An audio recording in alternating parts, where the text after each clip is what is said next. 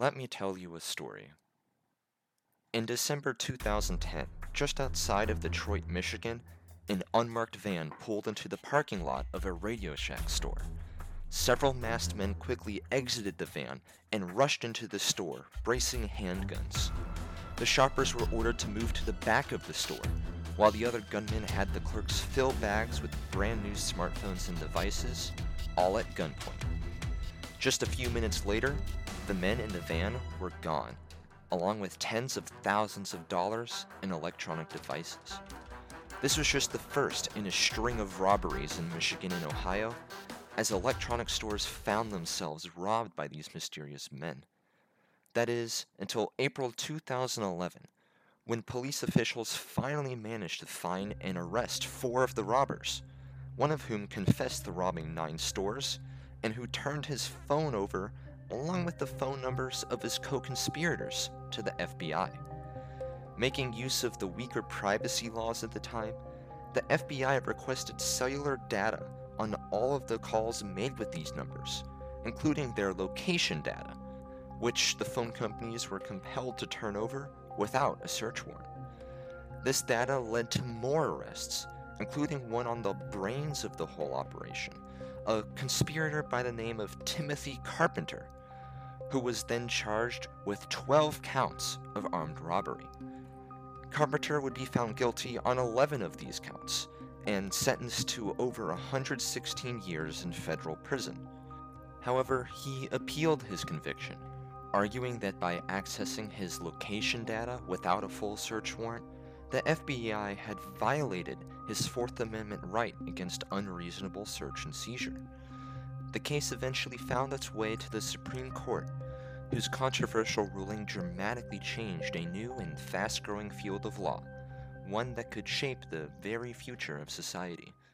Hi, my name is Kurt Urban, and on this episode of One Time Pod, I'll be discussing what has become known as the field of privacy law in the United States. While the battle between privacy and surveillance goes on in the public eye, I'll be going a little behind the scenes and into the courtrooms, where many of these public questions come to be answered. The area of privacy law is comparatively new, having come into its current form as technology advances in recent years created a need to figure out where exactly the lines are to be drawn in an online society. Can a company monitor what you do outside of their app or website? Is it legal to indefinitely store facial recognition data? And what standard is there to turn over these types of data to law enforcement? These types of questions characterize what privacy law seeks to clarify, especially as public awareness on the issue of privacy has soared in recent years. In fact, the Pew Research poll from June 2019 found that 84% of Americans believe they have little or no control over what types of data the government collects on them. 66% said that they believe the risks of government data collecting outweigh the benefits, and ultimately 70% of Americans felt their data was less safe now than it was 5 years ago. Now, whether or not you are one of these people, privacy law has created more clarity and safeguards on data compared to where things were just 5 years ago. The court is obligated to ensure that the progress of science does not erode Fourth Amendment protections. These words come from Chief Justice John Roberts of the United States Supreme Court, written in his decision in Carpenter v. United States. Hopefully, you remember the story of Timothy Carpenter from a few minutes ago, and how the warrantless acquisition of his cell phone location data led to his arrest and conviction. At the time he was convicted, the law stated that all an enforcement agency had to do was show that the requested data was relevant to a case in order to acquire the data. Probable cause, a much higher standard, was not required, nor was a warrant. But in the split 5-4 decision, the Supreme Court agreed with Carpenter that by collecting his location data without a full warrant, the FBI had violated his Fourth Amendment right to a reasonable expectation of privacy. But what exactly is a reasonable expectation of privacy? Well, it's this legal idea that you have a right to be left alone in places like your house or your bathroom. You have a certain expectation of privacy, a belief that your private matters are, well, private. In places like a work office or a school, however, you don't have that same expectation of privacy because you're in, well, a public place. Whenever you go online, however, the meaning drastically changes. In fact, the law states that whenever you disclose information to a third party, such as accepting a privacy policy or accepting cookies on a website, then you cannot have an expectation that that data stays private after you hand it to a third party. This idea is what the US government argued in the Carpenter case. The court, however, found that by giving the government an unchecked ability to track GPS or location data, it was, quote, as if it had attached an ankle monitor to the phone's user. How would you feel if the government could endlessly track your location? This is why the court agreed that we have a reasonable expectation of privacy, quote, in the whole of one's physical movements.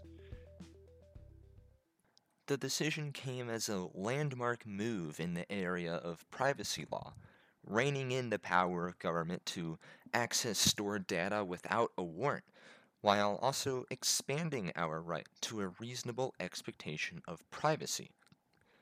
The decision did not ultimately help Carpenter himself, as he was retried and again found guilty, and again sentenced to 116 years in prison. However, the decision beyond that created a lot of controversy, as proponents of law enforcement argued they were losing power to effectively track down criminals. But this was not going to be the only check put in place by the courts. Another case, titled U.S. v. Mullen, was recently decided by the Ninth Circuit of Appeals just last year. Now, take a second to imagine that, for whatever reason the government's investigating you, you committed some tax fraud. And as a part of that investigation, they start to collect your data, track what you do online. And let's say you Google how to commit tax fraud or something like that. Ultimately, this leads the government, based on their data collection, to charge you with tax fraud. Now, thanks to the decision in U.S. v. Mullen, the government is required under the Fourth Amendment to notify you of this data collection whenever they bring criminal charges. This allows you, as well as any criminal defendant in general, the chance to challenge the data that was collected, or the methods that were used to collect it, and potentially keep it out of court. While these decisions are promising for the future of privacy law in the United States, there remains a vast gray area, a large amount of questions that remain unanswered, and whose answers are going to be difficult to find. Currently, there is no single unifying privacy law in the United States at the federal level, only a patchwork of 50 different state laws and state requirements. And out of all of these, California is the only state to have a comprehensive Consumer Privacy Act. This asks the question, do we need a federal privacy act? And if so, what would that look like? Chief Justice Roberts articulated his vision that technology cannot erode the Fourth Amendment. But now that the balance of the court has shifted more to the right, what might future decisions on the right to privacy look like coming from the Supreme Court? And even beyond that, Proponents of law enforcement argue that the use of third party data and tracking is crucial for criminal investigations, such as how it led them to catching Carpenter. But how does that balance with the right to privacy and the protection of our own information? All of these questions are fiercely debated in the public sphere, but ultimately, they'll be decided behind the scenes in the courts of our nation over the coming years. Now, if you're interested in this area of privacy law, and especially how it will likely shape our online interactions for years to come, I would greatly encourage you to do some exploring yourself. In the meantime, however, it's been an honor to talk with you all, and thank you for listening to this episode of One Time Pod.